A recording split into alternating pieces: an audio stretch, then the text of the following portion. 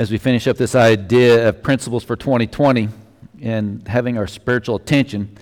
Because sometimes, and I think a lot of times, God tries to get our attention in a lot of different ways. Sometimes it's very subtle. Sometimes it's a big, bold thing that he does. And what we're going to find out is God almost demands first place in our life. It's one of those things that's just kind of expected. And we want to kind of look at that. So if you would, read with me Matthew 17, verses 1 through 8. It says this. It says, after 6 days, Jesus took with him Peter, James, and John, the brother James, and led them up a high mountain by themselves. There he was transfigured before them. His face shone like the sun, and his clothes became as white as the light. Just then he appeared before them with Moses and Elijah, talking with Jesus. Peter said to Jesus, Lord, it is good for us to be here. If you wish, I will put up 3 shelters, one for you, one for Moses, and one for Elijah. While he was still speaking, a bright cloud enveloped them, and a voice from the cloud said, This is my son, whom I love. With him I am well pleased. Listen to him. When the disciples heard this, they fell face down to the ground, terrified. But Jesus came and touched them. Get up, he said. Don't be afraid. When they looked up, they saw no one except Jesus. Here in Matthew 17, we have God trying to get Peter, James, and John's attention. And I think he does. I think he does a pretty good job. And it's fairly obvious that this was the reason Jesus brought them to this mountain, that he brought them to this place. A lot of times Jesus would take his men to alongside maybe the sea or maybe up a mountain or across the lake to be alone with them, just to have that time with them, teaching them a prayer or time to be just a little bit different for them to get away from everybody. But no sooner had they got to this pinnacle on this mountain when Jesus turns around and his entire appearance changes.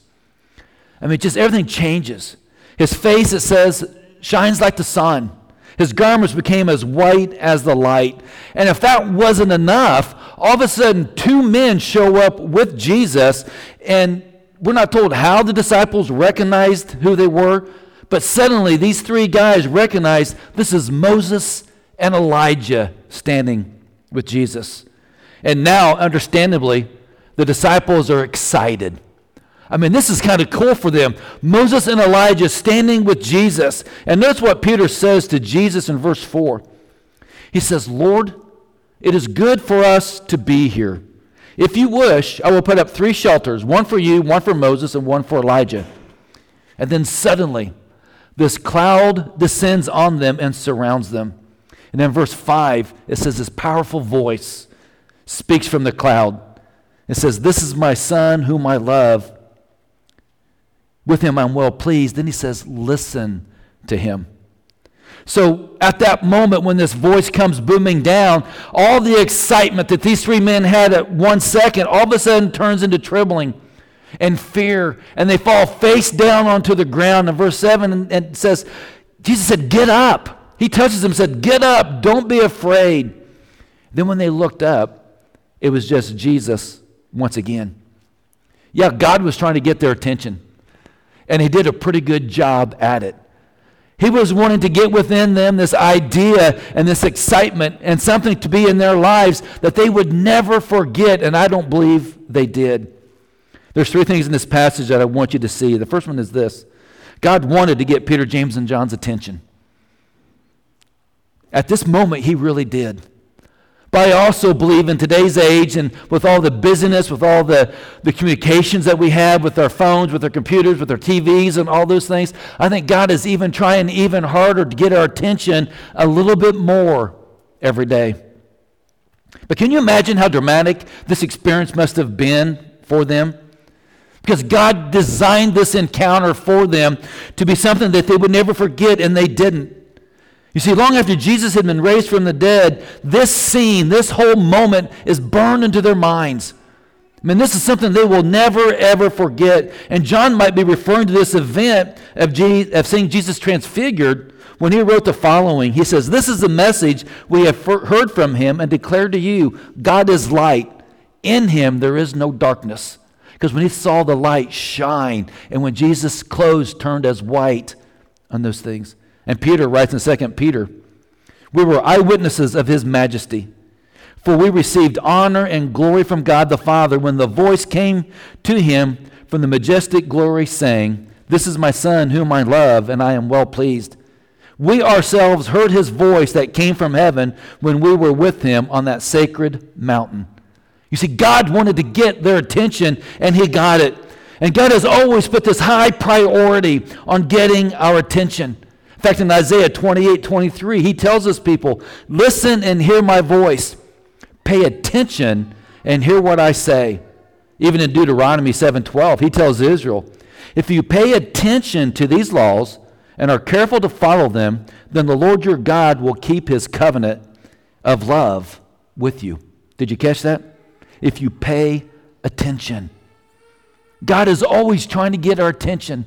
God is always trying to draw what our thoughts and our minds and our actions are closer to him. But the question is, why should we pay attention to God? Why is it so important? Well, I think one reason we're Christians, and that's kind of what we're supposed to do. But also Deuteronomy 7:12 says God has this covenant of love for us that he wants to give us the full measure of his blessing in our lives. Why? Because he cares for us. I mean, that's why we need to pay attention to it. But the only way we're going to be sure of getting those blessings is if we pay attention, follow his commands, and the desires that he has for our lives.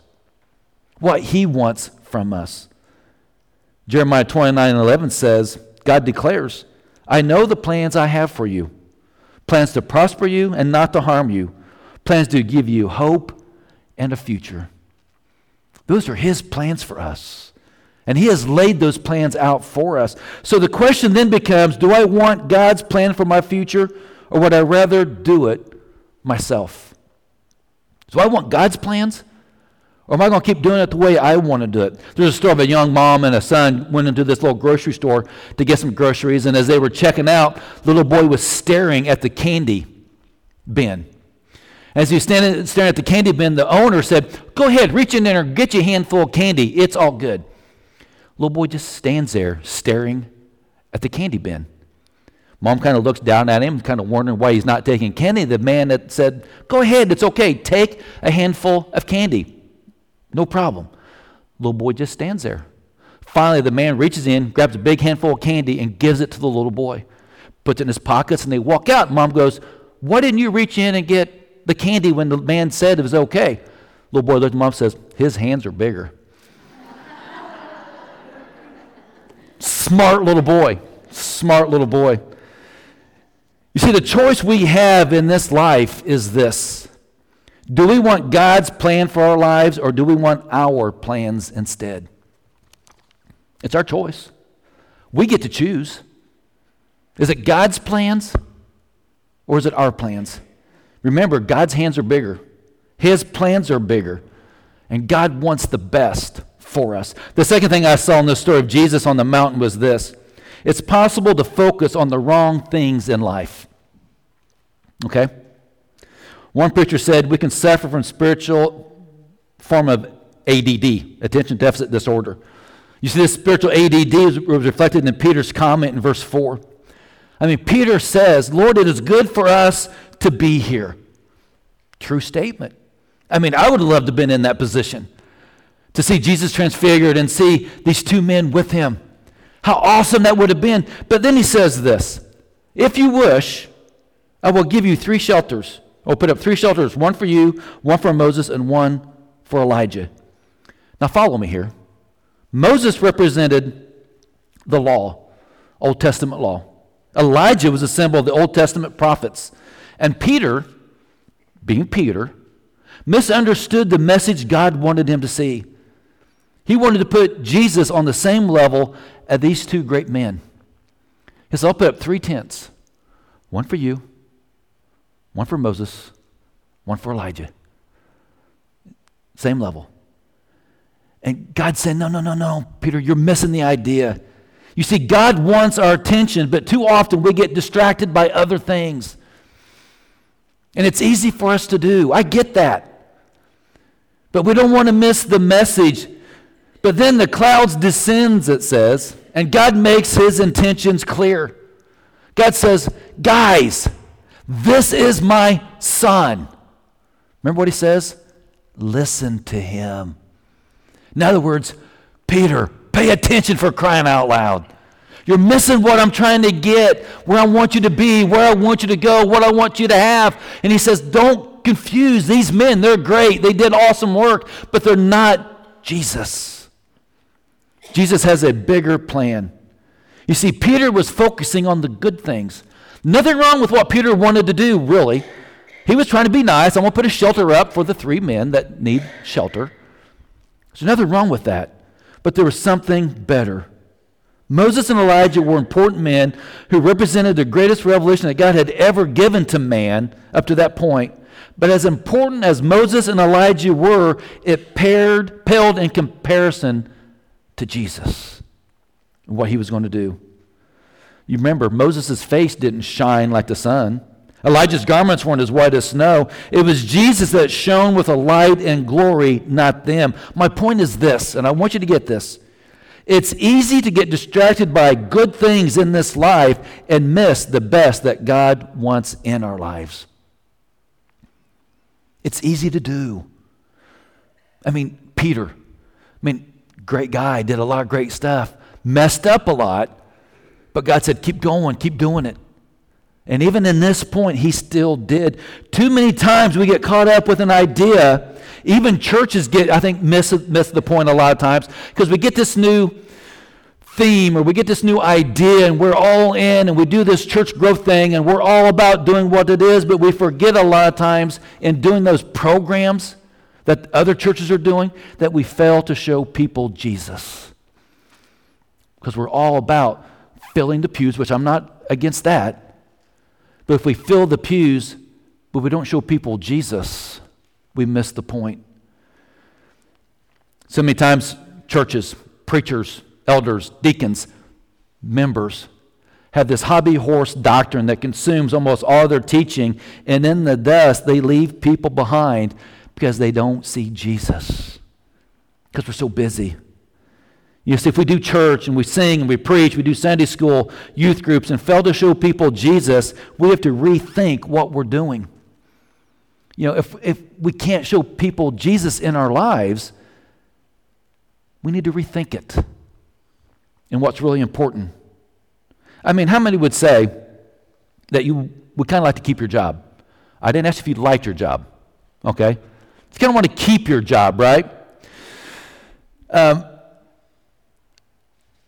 Even a lot of times it's possible to have a job, and we think it's so important that you allow it to keep you away from church, and when that happens, we have a problem.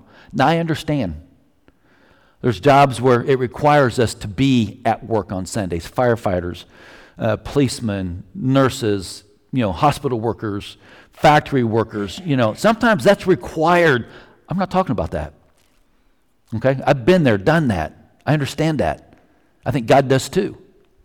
But sometimes we allow our job to be so consuming that I can skip church to have that little extra, and we forget to do that. When that happens, we have a problem. It's like sports.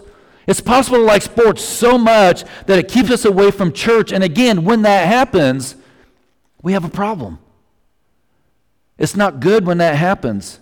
You see, in the days of the early church, a lot of times when they had church, it was in the evening because these men didn't get Sundays off. They had to work, and the evenings on Sunday was the only time they could go to church. Even Acts 27 says that Paul preached well past midnight, because that's when the people gathered for church, was on Sunday evening when they could. You see, if you can't make it to Sunday morning worship, do we make plans on coming to Wednesday night just to have that fellowship, to get together and to learn together? Or do we just say, I miss church, I'll make it next week. It's all good. I think we got to kind of think about what we're doing. Ever thought about having worship in your home, where you and your family can get together and partake of communion together? If you don't, you have to ask yourself the question, is my job, is sports, is life more important than my time with Jesus? I think I've told you before, when we've been down in Florida, And we went to Disney one year, and Sunday morning rolled around, and we couldn't get to a church, so we had Captain Crunch and Kool-Aid for communion. People say that's a little bit crazy, but not really. We took time as a family in our hotel room to have communion and devotions before we went about our day. Now, I'm not trying to say that to make me more spiritual, to say, look at me. I'm not saying that. You may not have the right stuff, but you can still do it. Jesus said this in Matthew 10:37. Anyone who loves his father or mother more than me is not worthy of me. Anyone who loves his son or daughter more than me is not worthy of me. I mean, do you consider your family as important? Yeah, me too. Absolutely. But if our family distracts us from our responsibility to God, again, we have a problem. Mark 8:36 said this. Jesus said, "What good is it for a man to gain the whole world, yet forfeit his soul?" You see, we can have all kinds of important things in our life. But if those important things that we consider crowd out Jesus, or if you're tempted to build little tents like Peter did, one for your job, one for your family, one for your recreation, another one of equal value to Jesus, then you've got a problem. If Jesus doesn't rise above all those things, our focus is not right. You see, God expects to have first place in our lives. And understand, nothing else will do. God wants first place. So what I learned from this passage are these things. Number one, God wants our attention. Second, we suffer from spiritual ADD a lot of times. And the third thing I noticed about this story in Matthew 17 is God has one central focus. Okay? God has one central focus. God said in verse 5 of Matthew 17, "This is my beloved Son, in whom I am well pleased. Listen to me." And it occurred to me, as I looked at this passage over, that Peter, James, and John had been in church for a long, long time.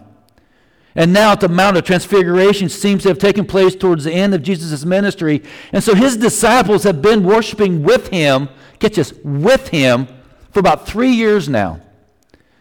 So do you realize it's possible to go to church all of our life and still not listen to Jesus? And still not truly see him for who he really is? I mean, these two guys, that happened to him. I mean, they were actually walking with Jesus, listening to Jesus, sitting at Jesus' feet, watching him do these miracles, listening to his teachings and all those things, and they still missed an important event in their life because they thought of the good things, not the better things. They put Jesus on the same plane as these two men, and it's possible to do. I've seen it done. I've seen people, my grandfather had the perfect attendance pins for years and years and years, where he never missed a Sunday at church. I've seen that. We can have the attendance pins. We can be involved in various committees and activities in the congregation. We can teach Sunday school. We can be elders. We can be deacons. We can be preachers. We can do all these things, and yet miss the important aspect of our lives. We go through the routine. We go through and we do all the right things. We try to say all the right things at church. But then when we leave these doors and we get back into the world and we go back to our jobs, a lot of times what happens, we go from being godly people right back to worldly people. And instead of saying the right things, we don't care what we say, how we say it. And people don't see Jesus in us. Yes, they love their church and we love our church, but we never seem to really listen to Jesus. It goes back to what I said last week. Are you doing this for Jesus or with Jesus? Folks, it makes a difference. There was one church over in Illinois when I first got there, and you've heard me say this before, every board meeting, every elder meeting, in their discussions and arguments, they would always say, what do the bylaws say? I mean, the first 6 months, I heard that so many times. They get into these big discussions, and those discussions turn into arguments, and somebody would walk out, get mad and walk out, because they'd always say, what do the bylaws say? After 6 months, you know what I did? Took my Bible, bam, on the table. I said, what if we look at what the Bible says? I took the bylaws and tore them up. I just tore them up. I said, now it's time to say what you mean to say, and let's move on. I have other friends that are, and I'm not saying anything bad about the Masonic temples and all those things. Did a funeral Tuesday and had the Masonic rites, and I had forgotten all the references they make to heaven and eternal life and all those things, but the sad thing was this guy never went to church. I don't know if he put it into practice. And you see, I don't know if these people, churches or lodges and all those other things really don't look at Jesus and listen to Jesus the way we should on purpose, but it does happen. And I think this is what God wants us to understand. One guy, remember, would always say, because State Farm National Headquarters was in Bloomington, he was the chairman of the board at one time, he would always say, well, at State Farm, we would handle it this way. We're not at State Farm, dude. Hate to say it, as great as State Farm is, we're not at State Farm. So we have to remember, we have all this information about God, we have all this information about heaven, we have all this information about eternal life, and never put it into practice. What good is it really? And like I said, I'm not sure these people meant to cut out Jesus, but they did anyway because they had stopped listening to Jesus. They had stopped listening to what he desired. You see, I want to listen to Jesus. I don't just want to go through the routine of going to church, fulfilling my religious obligations, earn my paycheck, and go home. We want to actually pay attention to what he wants of us. But how do I do and how do I know what he is saying? Can I tell you something? It's all right here. It's right here. And what we have to do is start reading it. And not only read it, we have to listen to it. We have to listen to what God's word wants to say. That's why it's called the Word of God. See, none of us are above needing to be involved with God in this way. I mean, you think Jesus wouldn't have needed to go to church. I mean, he was Jesus after all. He was the Son of God. But you know where he was every Sabbath day? He was in the synagogue or he was in the temple. You remember where he was at age 12? He was in the temple asking questions. If it was needful for Jesus to do this, how could we possibly assume we don't need it? That it's not important for us? Andy Stanley, who said, the direction you go will determine the destination you arrive at. So if I want to arrive at pleasing God, I should be very careful about the paths I choose in my life. I'm going to close with this, with one last point. I like what someone said. They said, hindsight is 20/20. If that's true, what I need to do is visualize myself at that destination I want to be at with God and look back to where I am now. Then I can see clearly the path I need to focus on in order to arrive at my goal. So the last thing in your outline is this. We need to pay attention to God, which will lead us in our direction of life, which will lead us to our ultimate destination, heaven. Picture where we need to be, want to be with God. You see, that's the kind of ADD we need to have in our lives. Proverbs 4:25-27 advises us this way. It says, let our eyes look straight ahead. It says, fix our gaze directly before you. Make level paths for your feet and take only ways that are firm. Do not swerve to the right or to the left. Keep your foot from evil. Look straight ahead. Know the path we're on. And even says, keep the firm path. Don't sway to the right, don't sway to the left. Remember what the New Testament says? That path is narrow. There is one gate.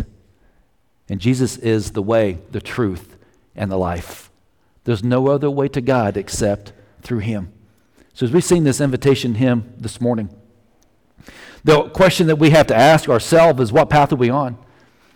Where are we right here, right now? On this day of 2020, where do we stand with God? And I know some of us are going to say, well, I've been baptized, I've done all those things, I go to church every Sunday, la-da-da-da-da.